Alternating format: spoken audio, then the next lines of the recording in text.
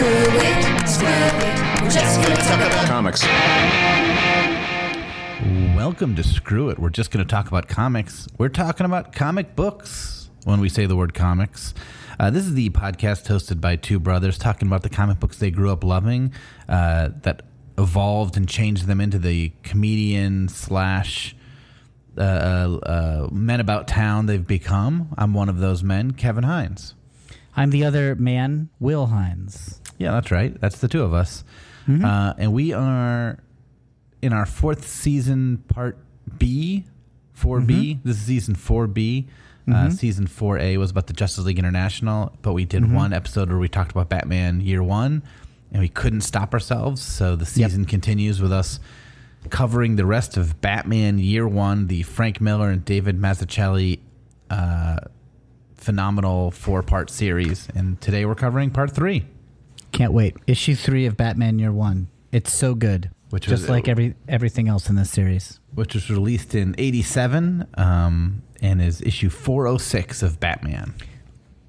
Now, sometimes we've read stuff and I'm like, oh, in everything we've covered, we love it. So I always hope that people who are listening, if they haven't read it, they do read it. But, you know, we've done some kind of like dated stuff. You know, some of those issues of Fantastic Four especially. And even the really, really good stuff, if it's quite old, it can be tough to get into. Even incredible issues like Amazing Spider-Man 33, there is some distance because it was done so long ago. Yeah, if people have issues with just the style of the time, it's hard to ignore that. Yeah, it's totally understandable if people maybe don't have the love for these comics that we do. But for Batman Year One, boy, oh boy, it's hard for me to imagine anybody who loves superhero comics and really just any good story, but at least superhero comics, not loving this. So if you're reading this for the first time, I got to hear from you. Even if you hate it and you break my heart, I want to hear it. If you like Batman, it's crazy not to have read this. You're going to love it. It's going to be one of the best Batman stories you've ever read. And yeah, as Will said, if you like superhero comics, if you like noir detective stories, if you like Die Hard, you'll like this movie. Yeah. This movie. Okay. It's a movie. I refuse. I didn't read it. I watched it. It is a movie, actually, right? It's an animated movie that's relatively faithful. Wait, I've never seen it. You've never seen the adaptation of this? No, I've seen the Dark Knight Returns one, which I really liked. It's not quite as strong as Dark Knight Returns adaptation. Bryan Cranston is Gordon, though, and he's really, really, really good as the voice of Commissioner Gordon. I'm going to watch it tonight. And it is very good. There's probably some things they cut out because it's one. Like the Dark Knight Returns, the smartest thing they did was making it like 2 movies, so they could have 3.5 hours to cover the 4 issues. Yes. Yeah. This they probably cut some stuff out. I don't remember what, but I remember watching it and loving it. Does it look like Mazzucchelli art? I mean, not as good, but it's stylistically similar, aping like this look. Okay. I can't wait. I'm going to watch it because like Dark Knight Returns, the cartoon, the animated one, did a pretty good job of like approximating the look of the comic book. Mm-hmm. But the Dark Knight Returns art, which I love, Frank Miller's art with Klaus Janson and Lynn Varley, Frank Miller's then wife. Now your wife. No, my wife, which is awkward between me and Frank, that I, as a 16-year-old, married his wife. Yeah. But like, it's really distinctive and stylish and unique, and it stands out. Mazzucchelli's art is gorgeous. However, at first passing glance, I think it's a little bit harder to like imitate this style because it's just good, really. Right? Yeah. It's not like some pronounced style. The way like when Todd McFarlane burst on the scene, you know, he had such like exaggerated things he would do that it's like, oh yeah, that's a Todd McFarlane story. But like Mazzucchelli, it's just sort of like, well, what if I just drew it? It's minimalist and it's, I'm sure an artist would look at it and be like, oh no, he's making definite choices. But it's not as stylistic as like Frank Miller. So I just wonder what an adaptation to a cartoon would look like. Yeah, I mean, looking at people like John Byrne, Walt Simonson, Steve Ditko, even John Romita, those seem to have very distinct looks, even though John Romita sort of became the Marvel house style in a way. Yeah, he became so ubiquitous within Marvel that he's just Marvel Comics in a way. Yeah, there definitely are artists that are like David Mazzucchelli. I think Michael Lark is one of them. The guy who did Gotham Central for a while. But it's funny how often I'll think of Mazzucchelli when I am looking at art. I feel like even Darwin Cook, who's quite different than very Mazzucchelli, different, but it reminds me because it's similarly like spare and minimalist and abstract. Who's the guy that did Selena's Last Stand or whatever? Darwin Cook. Okay, yeah. So, I don't know, it was Mazzucchelli-ish. It reminded me of Mazzucchelli. Yeah. And Darwin Cook, they've also adapted one of his books, New Frontier, into a cartoon, and they adapt his style. I mean, he came from animation, so it makes sense. Who drew Hawkeye, the Matt Fraction Hawkeye? David Aja. Yes, and he reminds me of Mazzucchelli. Yeah, also. I can see that for sure. Not like a ripoff or anything. I just they strike similar chords in me when I'm looking at their art. Yeah, they're both like kind of. It's also crazy because I think it's very detailed. So when we say simplified, it's a weird thing to say. Even I'm looking at the cover right now; it's super detailed, but just in the sense that it's not like a big jawed, big shouldered, huge flowing cape. It's not Neil Adams Batman here. It's not Alan Davis exactly. Batman. It's not super heroic. It feels like a guy in a cape, though it's not quite that either. It's just really good. It's just this good balance of naturalistic. Yeah. It's also very purposeful. Mm-hmm. Like, saying simple isn't right. There's a lot of very busy panels, but I'm looking at a panel in issue 3, the issue of Catwoman asleep in her bed with all the cats jumping up on her bed to like wake her up. And everything in this drawing seems purposeful and tells us something about Catwoman in a way that's really cool. I mean, even the cover that I'm looking at right now, and do you have the cover as a chapter break in your collection? Yes. It's very busy. There's lots of SWAT team members and Batman lurking in the background, but there's also like this big timber piece sort of breaking it into 3 panels, which sort of simplifies the image. Like, I think it would look busy if you removed that, and it wouldn't look as good. But right. One that sort of brings your focus on Batman a little bit more, but also, I don't know, just it breaks down this cover into a clear image. Yeah, it's somehow both sort of busy in that there's a lot of stuff, but really easy to look at. Like I don't know, it's pretty. It's just pretty looking. Yeah. He's good, this David Mazzucchelli. Yeah, another one of the Will Hines hot takes. David Mazzucchelli, lauded artist, is good at his job.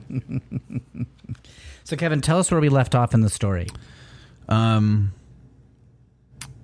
Yeah, so Gordon is hunting Batman. He's been ordered to hunt down Batman because Batman threatened the corrupt politicians and criminal elements of Gotham City.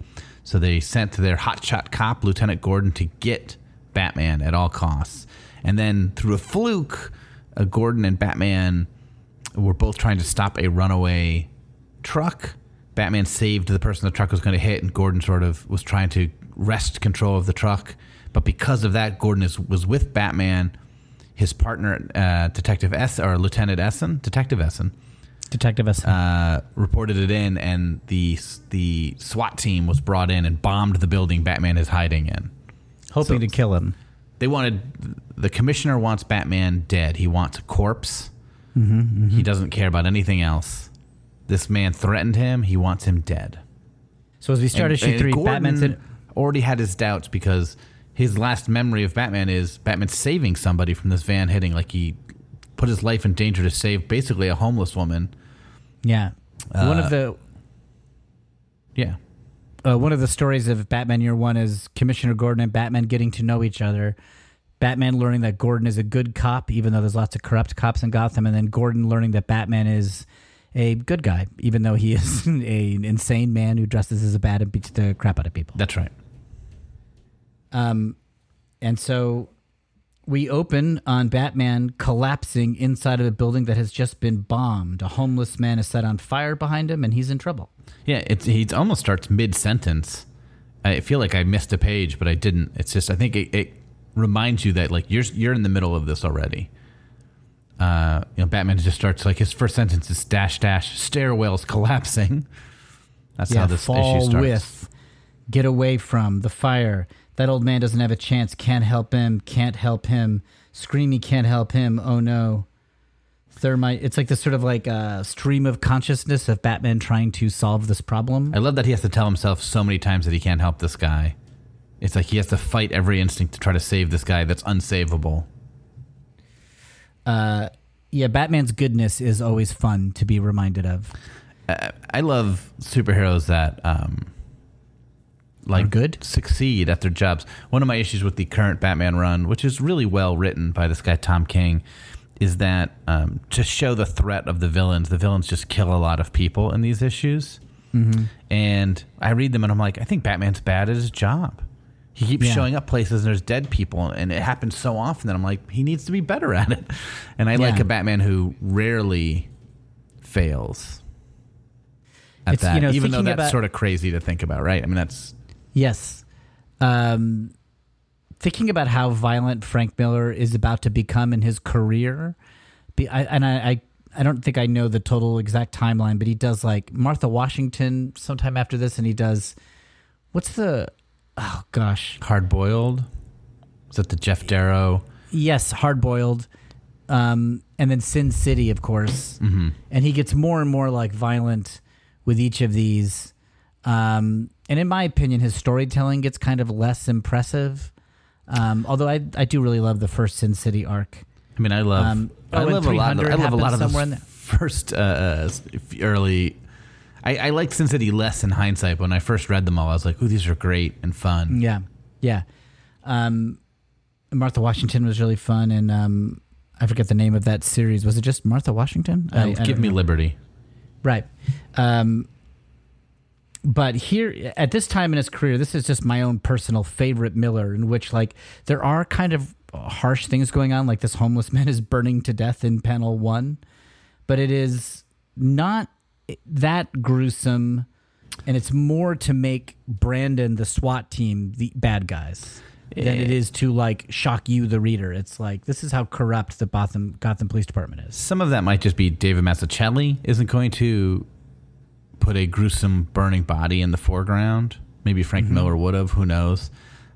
I don't think he would have at this time, but it's hard to say. It's hard to say when what Frank Miller's tastes evolved and how they evolved and when they evolved. But David Mazzucchelli brings out the best in Miller. I mean, he brings out probably the best in any writer. He's that good, but they mesh together so well, both Born Again and this.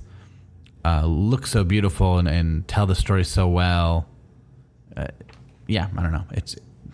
They're good, both good at their jobs. On page 1, we have we're still page 1. We're gonna be here forever. Some good Batman problem solving.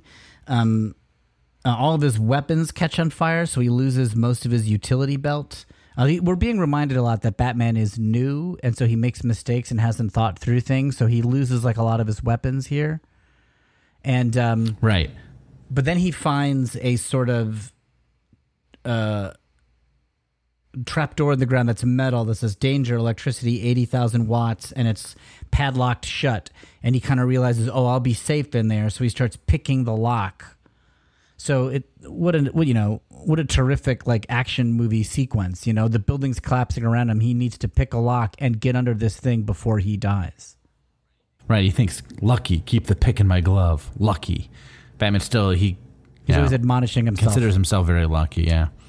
It'd be really hard to pick a lock in gloves. Or ever. I mean, people in action movies and noir things, they pick locks like crazy. They pick them all the time. So I got taught how to pick a lock from a friend of mine.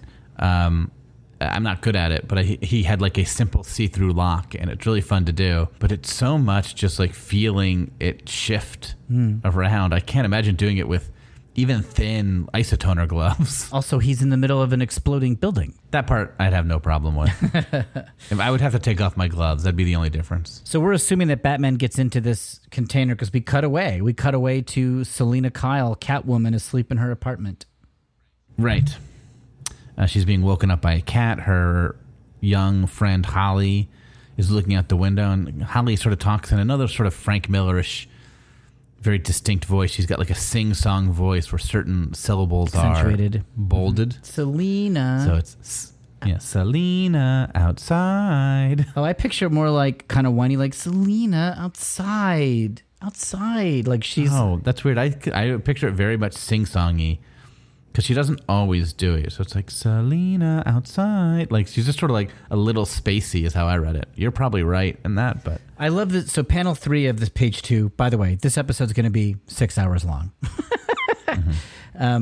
This whole page is blue. The whole first page was like orange and red because it's a building on fire. And now we're at night in Catwoman's apartment and it's blue. Even that's cool. The red page and the blue page in contrast to each other are so nice looking. But my favorite panel of this, of the world, is panel 3 of page 2. Not true. I just love it. Where we get a good look at Catwoman's apartment. She's in this like sort of queen-sized bed with sort of a stylish headboard and footboard, and there's, I don't know, like 10 or 15 cats piled all up on the bed trying to wake her up.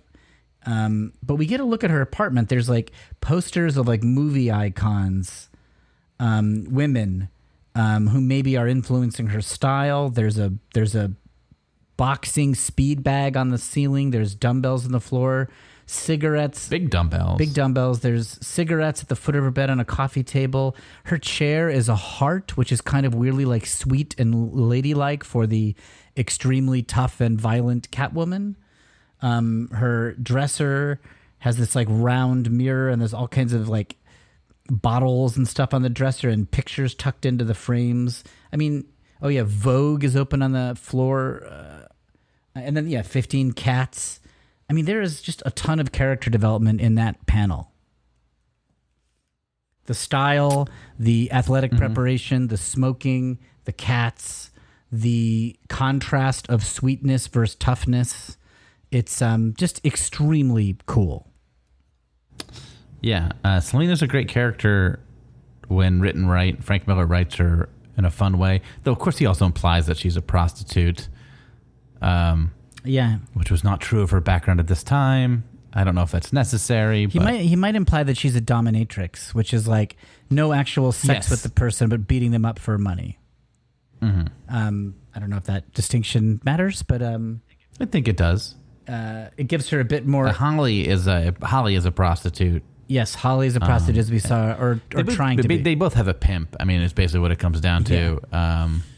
Yeah. And this is pre her being Catwoman, obviously. She's just Selena Kyle. Yep. The last panel here, which was a close up on Holly.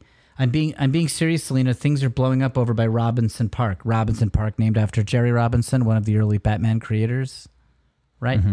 I believe so. And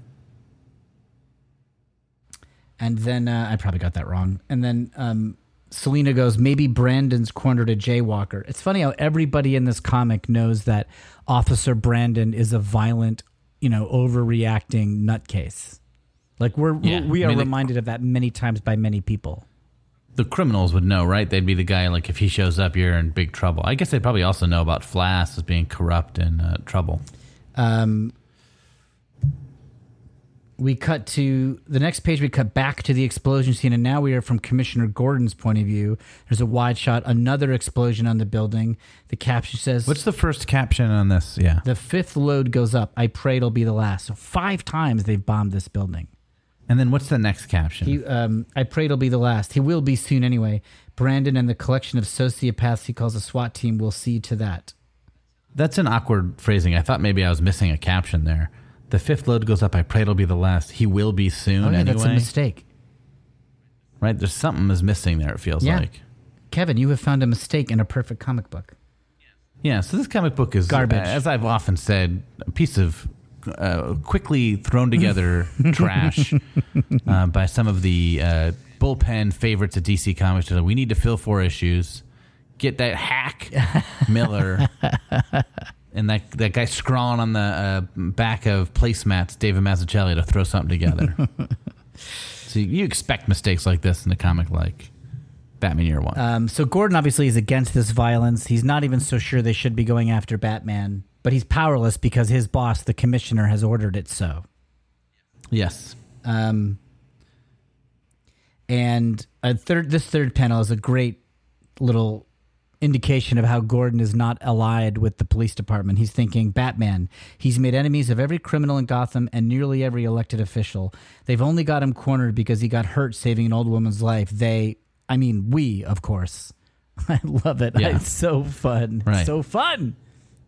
And Gordon should just be in an ambulance recovering. He get hit by But he is... a car, right? I mean, he fell out of a crashing van or something.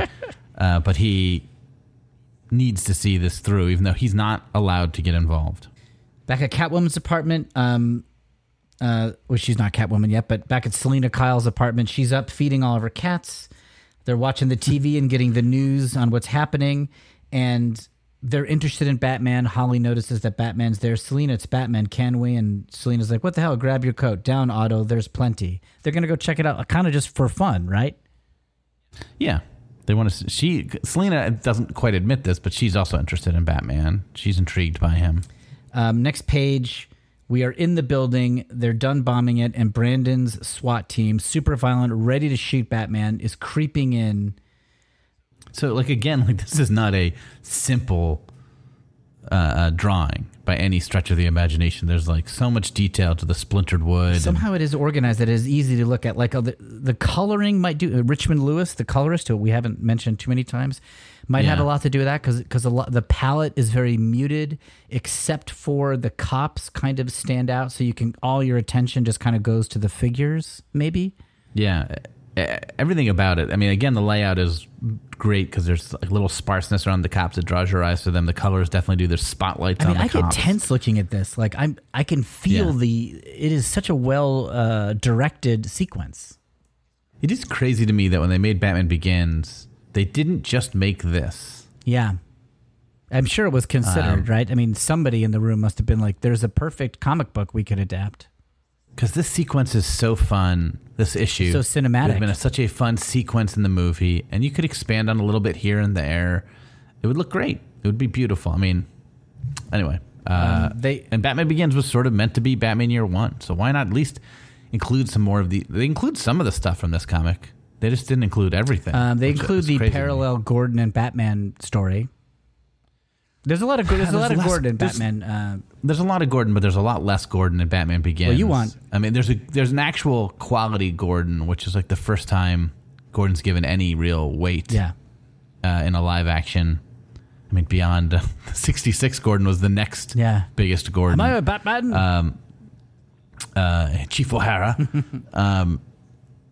But yeah, so Gordon is great in that movie, and they do the bats being summoned and a few things like that, but I don't know. Yeah. There's other things they could have done. I'm surprised they didn't just take more and more and more from this. Brandon's troops are trying to find Batman. They see a chimney. They're like, is he down there? But they're like, no. And they spot the metal trapdoor that we know Batman went in. And they're like, if he got down there, the trapdoor's metal, he might have survived. So perforate it, soldier. It's like... they see that the lock has been recently opened. And they can tell he would survive down there. He wouldn't necessarily survive down the chimney. So it's kind of nice when people are allowed to be smart. They figure that out pretty fast. So they just shoot it. The stakes... Which is also a smart move. They don't open it and slowly go down. If all they want is him dead, just blow it away. So they riddle it with bullets, then they open it up, and then they slowly are going down, hoping to find a body. Yeah, and then Batman's hand comes out of that chimney and does a nerve pinch on one of the officers. And takes him out. Right out. The cops are finding that a number of homeless people, actually we say unhoused now, Kevin. That's I am aware of that. And this they refer to them as winos mostly in this comic. So well, it's the bad guy saying that. So yeah. But yeah, you keep getting reports over the radio. Another wino up here. He's cold. Yeah, they've killed all these winos. Even this little drawing of this wino's. No, I'm saying it. Living quarters. He was religious. There's a bumper sticker, honk if you love Jesus. There's a Virgin Mary statue. Yeah, somebody was squatting here. This was not this was not somebody was just camping in an abandoned building. But I just mean Mazzucchelli gives him a little personality just in this one drawing. Mm-hmm. So then we cut back up to where the trap door was. Batman has emerged from the chimney, taken out two of the cops, and moved a wooden beam over the trap door, so everyone's trapped down there. Yeah, and it sort of reveals that the chimney leads down into that room that they were down in. So Batman did go down there, but then he climbed up the chimney when he heard them coming because he's Batman. And now he drops a little pellet. I guess this did not blow up in his utility belt. And it's some sort of gas. He's going to just gas them. I think he kicked his way through the chimney. They say that at some point, right? Yes, must have kicked through, climbed up the chimney. Kicked through a brick chimney. He's Batman. We cut back outside where Gordon is listening to this, and we hear over the CB, gas masks fast, Unit 1, you copy? And Merkel, I assume it's Merkel, Gordon's cop. Yes, he is Merkel. I think Brandon needs some help, Lieutenant, and Gordon is just lighting up his cigarette. We can't help Merkel. Orders. Breaks my heart. Love it. Love it. He's not allowed to interfere. We also see Holly and Selena have joined the crowd, and they're watching what's going on. Batman, Selena, somebody just said he's alive. Maybe we'll see him. And then Selena says, we'll see his corpse. I would read it like, Batman, Selena, somebody just said he's alive. Maybe we'll see him. Yeah, I guess the reason I never thought it was whining is also this doesn't make sense to be whining here. Yeah, it doesn't. Batman, Selena. I see it more like an impatient kid, like, come on, let's do this. Let's go. I picture it like that. Yeah. The corrupt commissioner is in a helicopter. Even this makes its own movie, like putting the commissioner on the scene, not like he had to come here. Like that's an action movie trope. Like why would he come? He's in the helicopter. There's a sharpshooter hanging out of the side door looking to shoot Batman. The commissioner's taking a mint in his mouth. He's unwrapping a mint and somehow making it seem gross. It makes you think that his breath is bad and just that he's foul and gross. And he's probably talking like this all the time. What's wrong with our marksman? Yeah. So they couldn't just have him like shoving a couple Twinkies in his mouth. They have to do it a little bit more elegantly with a breath mint. So there's a marksman. So that means they know Batman's alive, but if he comes out in the open, they're going to shoot him from above. We see Batman hanging out with a cat. Yes, there's a. That's the only other survivor of the bombing. Yeah. And Batman's inner monologue is pretty funny. The only other survivor of the attack shares a shrinking shadow with me. I owe him an apology. I've made a mess of things. Let it all get out of hand. The enemy is closing in, relentless, unstoppable. If the cops in the helicopter said the sun is rising and that will soon expose Batman, so he can't hide. Yeah, the more sun that hits here, the harder it'll be for him to hide. He mentions again that he lost all his tools. All he's got is a blowgun in his boot. Yeah, he starts giving a nice count of it. What's left? On this, and with my belt, I lost my rope, my thermite, my tear gas, even my batarangs. I'm down to the blowgun in my boot. There's a little interruption. Down to the blowgun, and it's 3 darts and an unofficial invention of Wayne Electronics. Before we get to that, which is awesome, there's a picture of him waiting under the stairs. Like more cops are coming in the building, and Batman's kind of hiding under the stairs with the cat. This looks like a sequence out of The Dark Knight Returns, issue 1, where Batman's hiding under the stairs. Criminals come down, and he like breaks all their hips and legs and something like that.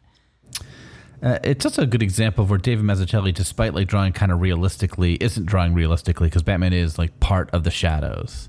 The black in his cowl. He's really blending in, yeah. Yeah, like he would stand out if Alex Ross drew this. Like Batman would kind of stick out a little more. Mm-hmm. Right. So back to what you were saying. One of the things Batman is thinking that he still has is an unofficial invention of Wayne Electronics. Haven't tested this at this great a distance. Or for use in daylight. Too bad I can't afford to patent it and make a fortune. But then I already have a fortune. I'm not 100% sure how I'd make a fortune off this, but I trust Batman. So he triggers this thing. We don't know what it does yet, but we're going to find out soon. Basically, the next page starts telling you he spent weeks figuring out the frequency to attract bats. Yep. And there's a lot of bats at Wayne Manor. Right, so as he thinks about it, we are looking at a shot of the Wayne Manor sort of estate, and he talks about the Bat Cave, and we see the tree he kicked down. That's right. We cut to the Bat Cave, and we hear ski, ski, ski, these like bat noises, and so Batman has summoned the bats. He's also getting his blow dart ready. The cops are being annoyed by the meowing cat. They're all now. Meanwhile, a bunch of cops have entered, and they're all trying to move this timber that is blocking a lot of the first batch of cops in the basement. And they're remarking on how hard it is for there's like 2 of them struggling to move it. Batman moved it himself. Yeah, but the cops are starting to climb out through the chimney at this point, so it almost doesn't matter. Yeah, Brandon comes up. He's all angry. Drop that beam. They weren't quick enough. They're useless. We're lucky he didn't kill them. He assumes everybody is as violent as he is. Mm-hmm. And then he gets hit with a blow dart in the neck. And the caption from Batman's thoughts, the slightest dose of anaconda on the darts, enough to put a man to sleep for a day or so. Then he somersaults away. He's getting shot at. 12 men left. 2 darts. No good. 1 bullet. Yeah. And so many bullets are shot at him. Yeah. We see like... It is insane the number of shots he has to roll away from. 1 bullet will make all the difference. They've got thousands. But it's dark, and he's in the shadows, and he's moving fast, and he's calm. And this next panel, it's one of these like tropes of action movies. The bad guys fire a million bullets. The good guy just doesn't get hit. It is unrealistic, but the drawing here does make it look plausible. Right, there's enough things blocking between him and them. He's moving fast. He's got his cape kind of wrapped around him so it doesn't get caught on anything. There's also a cat running that's causing some more chaos. One of the cops shoots at a cat. And there's like smoke from all the bullets. Right. In the first panel on this next page, Batman's running behind a pillar. Kind of looks like the Matrix lobby shooting spree scene a little bit, which will come out 2 years from now. I think they ripped it off totally from Batman Year One. I don't think that. And then one of the cops is shooting at a cat. Right? Damn that cat. Yeah, you notice it more when you go back and read it a second time because there's a bunch of silhouetted cops just firing, but there's one clearly aiming in a different direction. Yep. We'll notice because Batman will refer to it later. Batman grabs the cat and throws him out a window, saving him. Yeah. The cat runs out the window, jumps over a cop car, and into Selina Kyle's arms. Which is terrific, right? I mean, just somehow they're drawn to the soon-to-be Catwoman. But also, like, this cat, like, runs by Commissioner Gordon, which is important. He sees that Batman saved a cat. Yeah.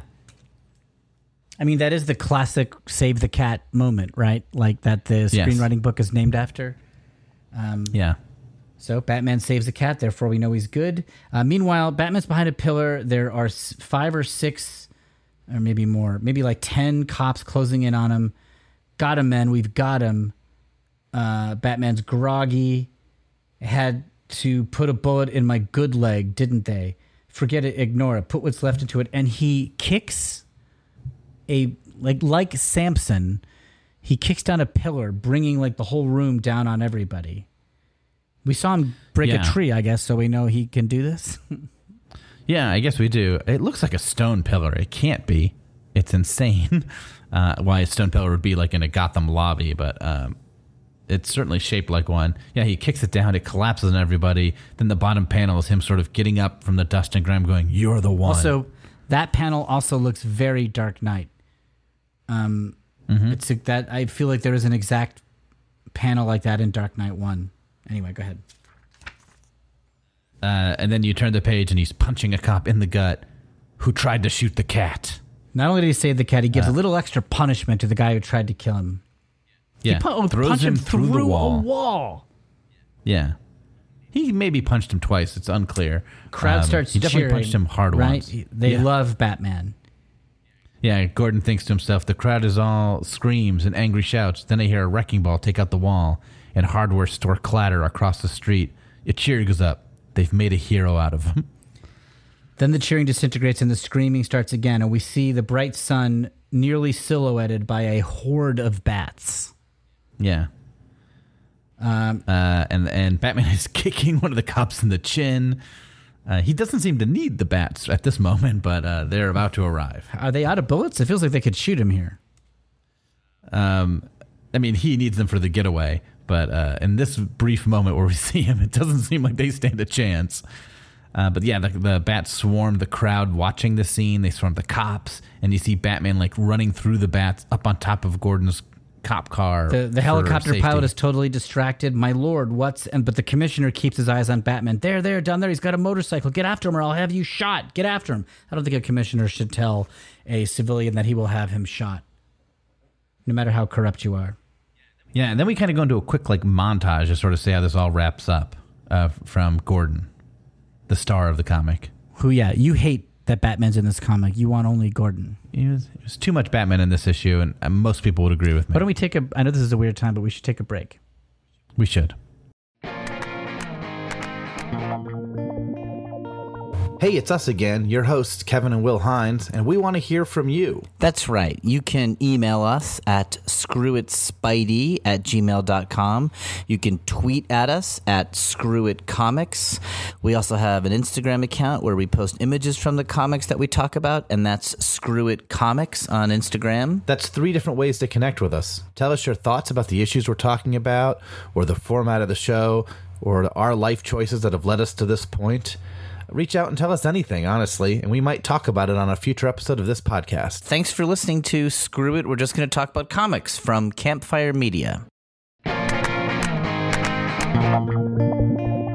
so at this point, you've got your French drain in place, but it's not affixed to the wall. So what you want to do is look for a stud, take out your stud finder, and try to find a wooden beam behind the sheetrock. You're going to want to drill in there. As we said a number of times, a solid drill is your best friend when redoing your basement. Pick up the flower tile and glue it to your face. So Batman is riding his motorcycle through the bats, and the cops are chasing him. We've got a little montage escape. Commissioner Loeb chased a cloud of bats for 12 blocks. When the cloud broke up, they found out that was all he was chasing. Somewhere along the way, the Batman must have taken a turn and told his pets to keep going. One of the cop cars drives off a pier, which is really funny. Yeah, that also feels very, that's humor in the Miller sense. Yeah. I think you would know you were heading to a pier. Selena, Kyle, and Holly. They're going full speed and they're behind the cloud of bats. There's no reason. It's like the Blues Brothers or something. Even the caption is funny there. It's like, always eager to please the commissioner, Detective Swanson pursued the bats to the bitter end. Everybody was vaccinated because they got bat bites, including a very upset Catwoman and Holly. It's also pretty funny. Mm-hmm. They find out that someone stole a suit from a suit shop but left money. Right, so that's Batman obviously was so he could get out of his costume someplace close by. Also, Batman didn't kill anyone. Yeah, 4 of Brendan's men were hospitalized with broken bones. Pratt, who Batman had punched through a brick wall, suffered 5 broken ribs and internal bleeding. Right, Batman killed nobody. Yeah, but Brendan and Loeb did. They killed a bunch of winos, as the comic book calls them. So then we cut to Commissioner Gordon's office, and this is 2 days later. He's with Detective Essen. We also see the photo of Gordon's wife on the desk, but we know that he's falling in love with Detective Essen, and he's putting it together. He now knows Batman is a good guy. There's no doubt about it, right? They still think it's Bruce Wayne also, because at the end of last issue, they started thinking maybe Bruce Wayne was a good suspect, being rich, having his parents killed by criminals. Yeah, this is a great paragraph on the June 9th page. Sergeant Essen informed me that Wayne's parents were murdered by a mugger when he was 6 years old. That's enough motive, I suppose, to make a man dress like Dracula and assault criminals and save cats. Yeah. So they want to talk to... You can't let that go. He's still holding on to these little details. He's starting to like Batman, and he can't... The clues are there, and they're sort of circling around. He saved that woman from being hit by a truck. He paid for his suit. He didn't kill anybody. Yep. Bruce is supposed to be in Europe, so he calls, and lo and behold, he is connected to Bruce Wayne. Although the way Gordon says it is, I spoke to somebody in Switzerland who said he was Bruce Wayne. He's suspicious. Yeah, Detective Essen sort of puts that into words. Wayne could afford an impersonator and cast on his arms and legs would cover bullet wounds, exactly where Batman received them. Because his alibi is that he broke some bones skiing. But Essen was sort of emptying an ashtray into the wastebasket, and Gordon was kind of checking her out. So the last panel is, I'm sorry, Essen, did you say something? Because he wasn't listening. Yeah, he's drinking from his world's greatest dad mug because he's about to have a child. Gordon's not perfect. Next page at the top. Yes, sir, it's quitting time. Share a cab. And Gordon's internal monologue, think of her as a cop. Think of her as a cop. And then Bruce is skiing somewhere. Yeah, Bruce flew to Switzerland as part of his alibi, and he's out skiing now. I have the cast and I leave the cast and the sleeping alibis back at the lodge. They were so eager to support my story with Lieutenant Gordon. All I had to do was say that a woman was involved. But then he's thinking to himself, this isn't a game. I can't afford mistakes. I have to learn to make it work, step by step, method by method. But that won't be enough. Too many people want me dead. I can't do it alone. I need an ally, an inside man. I need Jim Gordon on my side. And he's right. Like, having all the cops chase him at all times is going to make it impossible to be Batman. Meanwhile, Batman's having an effect on everybody because 2 days later, we are in Selena Kyle's incredibly corrupt neighborhood, and she has punched out her pimp. Mm-hmm. And Holly's like, Selena, you punched Stan. We're changing our line of work, Holly. I got an idea. Yep. This is going to be the birth of Catwoman, of course. Yes. Gordon is getting coffee with Sarah Essen at Hopper's Diner, the famous painting. Yeah, the Nighthawks at the Diner painting is like here, but it's Commissioner Gordon and Essen getting coffee at it. Mm-hmm. We learn a little bit about Essen. Her family's from Germany. She got into law enforcement after being told she was too masculine for about 6 other careers. Whoever told her she was masculine must have been blind, deaf, and dead, says the falling in love Commissioner Gordon. Yeah, he stays out a little later with her than he normally does for a post-work coffee, and he says to himself, the rain's eased up and I'm an hour late and feeling terrible about having forgotten to call Barbara. We decide to risk it and look for a cab. Then the rain starts up again. They kind of go into an alleyway, and they kiss. This is a rom-com. This is your classic will there, won't they rom-com. They get a cab, and Essen gets into it. And then we cut back to Catwoman, and she's got her costume. We spent all our money on that costume. It's pretty queer. I mean, it's money, Holly. It'll be a kick. Just watch. And Catwoman goes for her first night of, I assume, robbery? Yeah, she leaps out into the city. Meanwhile, Gordon is at home. He's just started to have an affair. He's holding the gun in his hand. He's had another fight with Barbara. He's guilty because he's been caught, right? Well, she doesn't know at this point. She just knows that he's spending a lot of time at work and he didn't call home, and she's upset. Yeah, she's mad that he's not around. She doesn't know that he's with another woman. She called the office. I wasn't there. I was out having coffee with Sarah. Sarah, my God, I'm calling her Sarah now. It's all wrong. And Barbara's right, as always. Kevin, and then the last page is all you got to just read it. It's so good. The picture is Gordon's pregnant wife asleep in the bed. Gordon's sitting at the end holding a gun in his hand. Yeah. And right now I should be talking to her, begging her to forgive me for the baby in her stomach and the way I'm thinking about Essen. That's right, call her Essen. Forget how she felt, how her body and her lips felt. Barbara, I should talk to her. I should be thinking not about Sergeant Essen and not about Batman. He's a criminal. I'm a cop. It's that simple, but I'm a cop in a city where the mayor and the commissioner of police use cops as hired killers. He saved that old woman. He saved that cat. He even paid for that suit. The hunk of metal in my hands is heavier than ever. It's so great. Yeah. It's so great. He's having an affair on Barbara, and also he's having an affair on the Gotham City PD. He's an unfaithful man in lots of ways. He's falling in love with Batman and Detective Essen.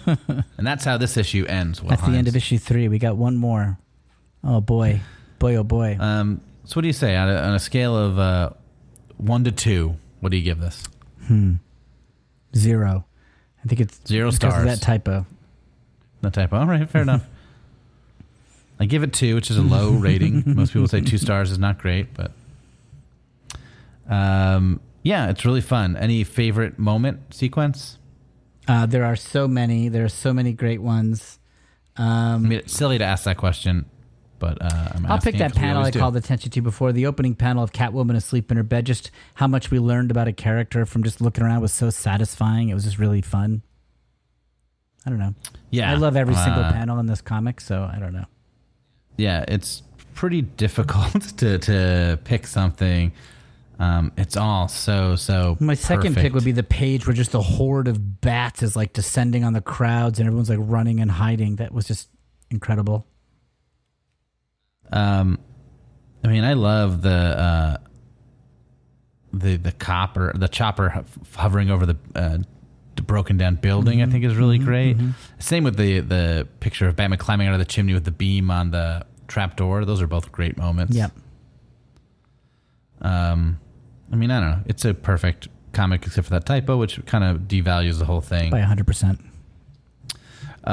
Yeah, next issue is the last one, and then Batman dies. That's it. Huge mistake in Batman comics. They killed him in the year 1988, right before the movie came out, and launched him back into popularity. It was just a really big mistake. I mean, they didn't know the movie was going to be good. They didn't even hear about it. Warner Media released it without telling DC Comics. We got 6 emails from one person, Will Hines. Are they all right? They're all good. I'm going to read you the first one, and we're going to space these 6 out over the next 6 episodes. Okay. If other people email in, I'll intersperse them with him. Okay. They're fun. Some of them are more fun than others. I'm reading them in order, not by my ranking of what I think of them, but just in the order he numbered them. Okay. You ready for I'm it? ready. Great. These are all from Benjamin Ordung. So this will be a temporary feature in our podcast, the Benjamin Ordung email. Okay. First of all, I'd like to thank you for the amazing podcast that you filled my boring nights at work with over the last few weeks. I sadly admit that I'm still playing catch up, so he won't hear this for a while. Halfway through season 2, the FF issues. But with great podcast comes great follow-up questions. I love that. Okay. I'm breaking my communications into multiple emails as to not overburden your assumingly already busy correspondence schedule. I'll bullet point it to make an easier read. And so each of his emails has 3 bullet points. 1 is history, 2 is context, and 3 is the point. Okay. All right, you ready for this? Yeah. Number 1, history. I've been a Spider-Man fan since I got my first comic in a random box of comics for Christmas in 1991. In that box was 20 completely unrelated comics of varying publishers. I was a 13-year-old science nerd with glasses and bullies. Oh, and my father left when I was 3, so I had a single mother. Number 2, context. This random comic collection presented me with Spider-Man 1990 series number 15. So I think that is either the McFarlane series or I forget when McFarlane left that book, so I'm not sure if McFarlane's still there yet. Okay. It's a swinging towards you cover with the Beast jumping next to him. The background is yellow. The issue started my addiction with all things Spider-Man and eventually all things comics. Number 3, to the point. You ready for the actual question? Yes, I'm extremely well prepared, I think. Last year, I went to the grand opening of a comic book shop an hour away to show my support for the industry. The owners started their business as an online-only comic book marketplace. Once in the store, which had a very long line, I overheard the owners telling patrons that new comics were trash and focus on the old stuff. Seemed like a failed business model to turn away any new business, especially the young readers who can't spend $500 on a single comic from the 70s. As someone who only started reading and collecting in the 90s and then expanding in both directions, shouldn't we value the new comics as jumping on points for new readers as much as the old comics? And that's what he's asking as well. Mm-hmm. Shouldn't we value the new comics as jumping on points for new readers as much as the old comics? Yeah, absolutely. I mean, of course.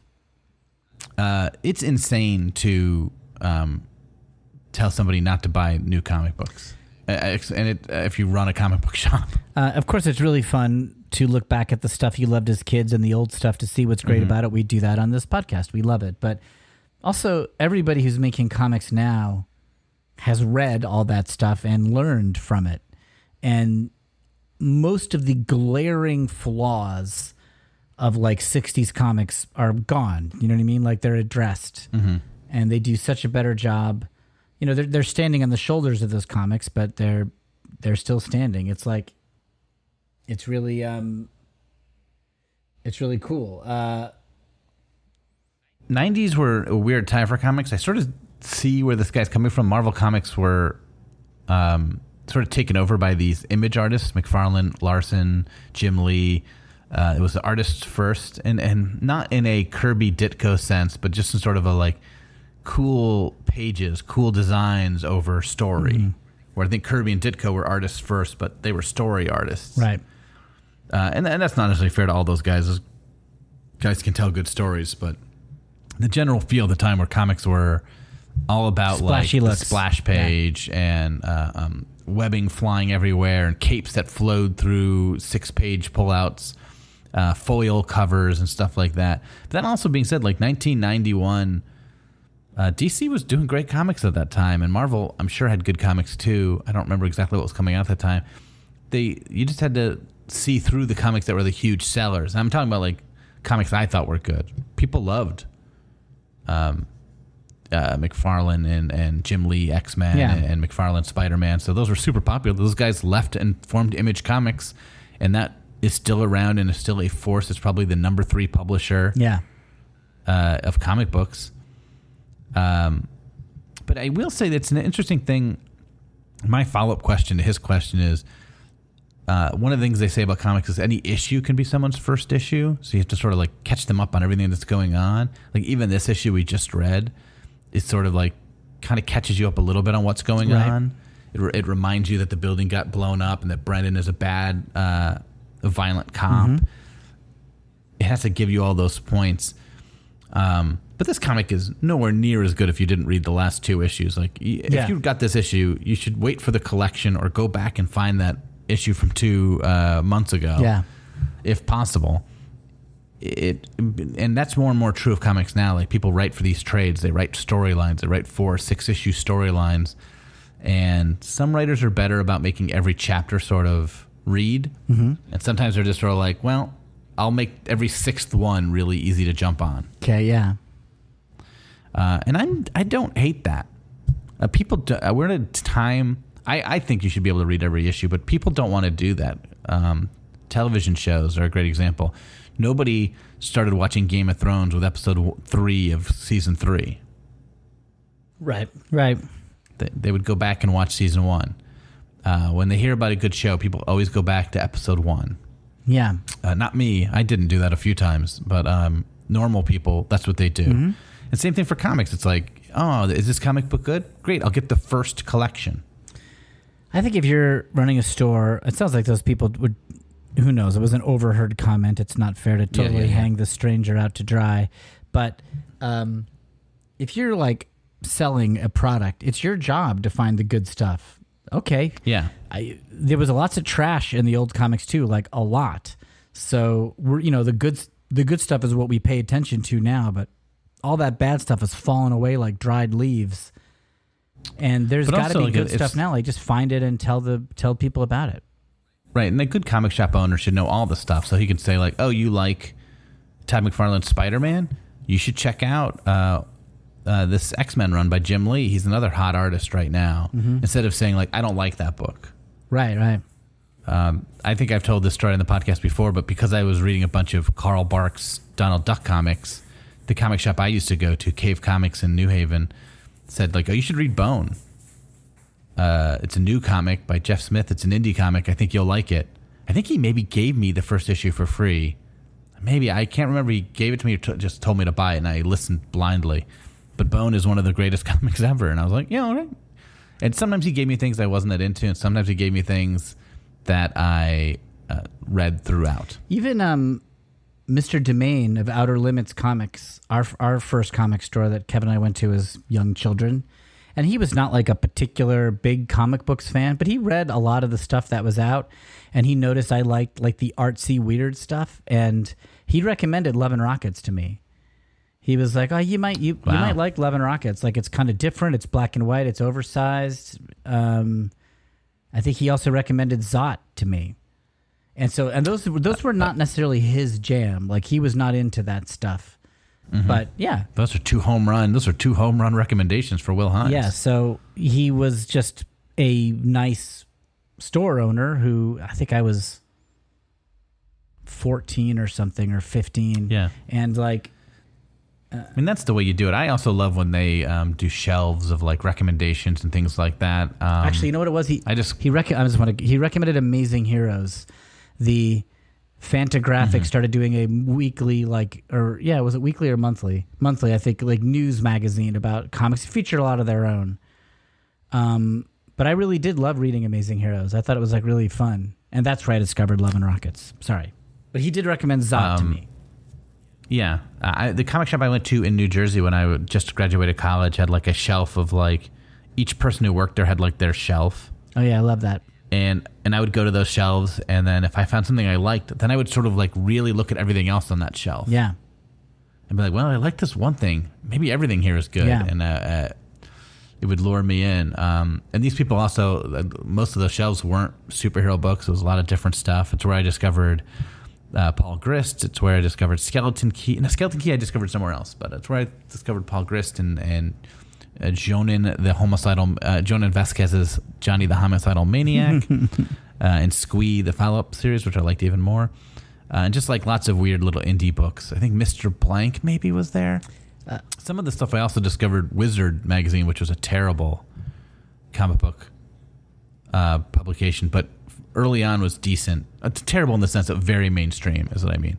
But early on was pretty good and had like a section on indie. It had like the indie corner in the back. And I think that's where I learned about Paul Grist stuff. They just had like, they showed panels from Kane. I was like, ooh, this is beautiful. I mean, I feel like comic book stores and record stores are places where the person behind the counter should be like an advocate, like a knowledgeable advocate. Yeah. The best thing for Marvel and DC would be all comics selling well and having every comic book shop owner love all comics. Yeah. Which, you know, they're there to make money more, and so is Marvel and DC. So that's the fact. Anyway, we're gonna get more emails from Benjamin Ording. Some of them have really fun questions that I can't wait to talk about with you, Will. Can't wait Some either. of them are like this, where it's sort of like, shouldn't people like comics? It's gonna spill. And the answer is yes. It's gonna spill over into our Sandman run. Yes, it will. If people want to email us about Batman Year One, liking it, not liking it, if they want to compete with Benjamin Ording and ask us some questions, if they want to talk about Sandman early, email us at screwitspidey@gmail.com. Screwitspidey. And follow our Instagram, which is screwitcomics. Kevin puts screenshots of the stuff that we are talking about, and it's really cool. There's also Screw It Recent, which is whatever Kevin's reading, and Screw It Spidey, our old Instagram from our first season, that is still being updated when Kevin frequently dives back into Spidey stuff. Hey, did you see Dan Slott's recent Twitter thing where he got mad about people pushing back on his opinions about Spidey's jokes? Yeah. The person who said, like, have you ever read a Spider-Man comic? Did you see that? Yes, it's so, his response was so funny. So I'm going to paraphrase this, and I don't have it in front of me, but Dan was basically like, I'm reading a lot of these old comics, and Spidey, some of these jokes haven't aged well, and I'm talking about the fat shaming ones where he makes fun of Kingpin for being fat and kind of makes fun of Doc Ock for being fat and stuff. And he goes, you know, a lot of comic book fans are overweight, and that's like, Spidey's better than that. That comes across as a bully. And he wasn't saying to go back and take them out of reprints or anything. He was just saying sort of like, you these looking jokes, back, reading these jokes now doesn't read well. It doesn't really fit into what I think of Spider-Man, and he shouldn't make those kind of jokes going forward. I thought it was like an interesting comment. I agreed 1,000% with that as well. Before we even get into the person kind of criticizing him, but there is I don't like Spider-Man insulting people meanly for their looks. He's not a bully, or even like their intelligence or anything like that. I like him making fun of their costumes or their choices. Yeah, like making fun of Mysterio's costume. Got no problem with that. Yeah, making fun of even making fun of Doc Ock's bowl haircut. I don't love. Yeah. But he might make fun of, he's like, so you're going with the octopus theme, not a spider theme. You know, you and I could be buddies or something like that. Right, yeah. Or just like for a while he was wearing green tights. I can even see him just like, a lot of green. You know, just, you know, that's a bad guy color palette. But there is this thing on social media, whenever anybody says, oh, this hasn't aged well or this is inappropriate, there's a swarm of people who just hate anything that even smacks a little bit of like PC concerns. And hey, I'm not a member of the PC police. I think there's times when we get too sensitive to stuff. We all have our own boundary in that regard. But what Dan was saying made sense to me. I'm like, yeah, he's right, man. Like, kids should not feel bad if they're reading Spider-Man's jokes. I mean, and the idea of Spider-Man not being a bully, that totally, he was bullied, right? So he wouldn't do it. I mean, there is a sequence in Ultimate Spider-Man where he does a bunch of literal fat jokes to Kingpin, and I never liked that. And I think that pinpointed exactly why I didn't like it. It was just like, oh, it feels like insult comedy, and I don't think of Spider-Man as insulting villains to get them angry. He's irritating them. So the funny thing was, there's a fine yes, line. and I don't know if this person. I almost wonder if this was a joke because it's so insanely dumb, but it didn't seem to be. Somebody basically got mad at Dan Slott, was like, have you even actually read an entire Spider-Man story? Like, do you know what you're talking about? And his answer was like so funny. Yeah, it's something like I've written. I was consulted on these video games. I was the principal to these movies, writer of the comic for 10 years or whatever. Then the last statement was, I've written more issues of Amazing Spider-Man than any other writer who has ever walked this earth. Yeah, which is true. He's written more Amazing Spider-Man issues than anyone else. The guy later on, the guy who made that comment, like, said something like, "Yep, I'm the guy who asked Dan Slott if he's ever written Red Spider-Man. I deserve this." And sort of like, he's like, "I'm not going to respond to everything here, but yeah, you're right." Dan Slott was, he sort of didn't delete the tweet. The guy just sort of sucked it up and took it. Dan Slott's one of the consultants on the Spider-Man PS4 video game, which I just adore. Mm-hmm. And I know you do too. Yeah. Yeah, I mean, things not aging well is such an interesting thing. I mean, because like we read all those old Fantastic Four and Spider-Man comics, and a lot of it, especially the sexism, ages terribly. Yeah. I think those reprints should still exist, but if I like did a Fantastic Four movie, I'm going to make my Invisible Woman an updated version of the Invisible Woman. We would do John Byrne's version of that. So, I mean, there's that too. It's another example of how newer comics learn the lessons. Like John Byrne, in many ways, improved on Kirby's story while learning what was good about Kirby's stories also. Yeah. He couldn't have done it without building on top of what Kirby had created, but he had the ability of being like, oh, it's been 25 years. I can fix these things that are now glaringly bad. Improve the logic of some things. Just like, oh man, those John Byrne Fantastic Four stories. We're going to have to do them. I forget, I had one other point about something aging poorly and I've lost it. I'm sure it was a really cool point. Anyway, it's gone into the ether. Yeah, but that was a really funny tweet. I like Dan Slott a lot. I agreed with a lot of what he says. I liked his run a lot, so it makes sense.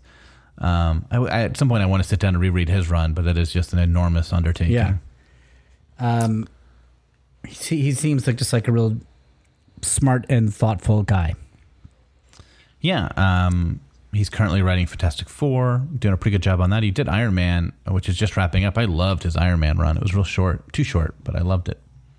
He probably just spent so long on Spidey that he kind of maybe doesn't want to get bogged down with anything for that long for right now. That makes sense to me. It's hard to say. Like, maybe it wasn't selling well. Maybe they had somebody else pitch a run that, like, I don't know how much. He doesn't seem like the sort of guy that would do a short run, but it's unclear. Or maybe he couldn't keep up with two titles. Yeah. And he had to pick between Fantastic Four and Iron Man. Or maybe he just had one story he wanted to do with Iron Man. Yeah. It's hard to know. But he did a really good job in Iron Man for me of setting up a supporting cast, which I think is so essential. Kurt Busiek posted something about this. Like, somebody asked him about what someone said something either to him or that he just commented on about the joy of writing for mainstream comics is that you get to create a piece of this mosaic that'll stay with the character forever. And Kurt was like, I don't know if that's true. Yeah. Anymore. He's like, creators come on now and they sort of clean house, they clean the slate, they start over. They wipe everything out and they go back to the status quo they want to write from. Yeah. He's like, I wrote for Avengers for a year and it's very well regarded, but it's pretty much thrown out after I left. Yeah. He's like, I did Defenders, had no impact.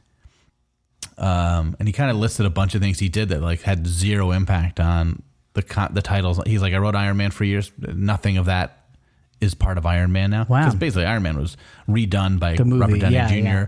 Avengers was redone because they kind of went with this Spider-Man Wolverine version. Okay, yeah. That was very different. His his Defenders run wasn't super popular, so that makes sense. But it's just like, yeah, it's tough to do that. I responded to him saying like, well, Thunderbolts, you created this title that still exists. And then he sort of he responded to that and then mentioned some things that he's done. Yeah. Like, because moments from his Avengers run were sort of inspired some of the Age of Ultron movie. And so like, he definitely had an impact, but it's small things versus like, oh, this character I created, you don't even see him anymore. Which is crazy to me, that like Dan Slott created this huge supporting cast for Iron Man, people who work for him, like 3 or 4 different people. And I'm sure none of them will be in the next run of Iron Man. It's sort of a bummer to me because I'm like, oh, I like all these characters. Well, we will solve all these problems. Yeah, by discussing old comics like Sandman. Yeah. So we have one more issue of Batman Year One, and then we're going to get into Sandman Comics, the Vertigo title. I made a list of the issues we're going to go over. I sent it to Kevin today. Might alter it slightly, but I think that's what we're going to do. I mean, Kevin, I'm sure you've had this problem. I'm sure you had it with Justice League. Every single issue I looked at of Sandman, I was like, this is another good one. That's why I kept adding some to our season. But I think I have a pretty good sampling that'll be really fun to talk about. I'm really happy with where we ended our Justice League. The issue we ended on, I think, was a good issue to end on. So I concur. I'm glad we did some Europe, and I'm glad we ended on issue 6. I think for Batman Year One, we should do 4 issues. That's a good idea. Yeah, let's just do 4 issues of Batman Year One. It's a 4-issue series. I think we should cover the 4 issues. Yeah, let's do that. Well, everybody, this is us, the Milksops, signing off. Yeah, thanks for listening. Please email us and reach out. Bye-bye. Bye. Screw it, we're just gonna talk about Comics. What's going on? Screw it. We're just going to talk about comics, listeners. Screw it. Are you ready for a promo? Let's do yoga.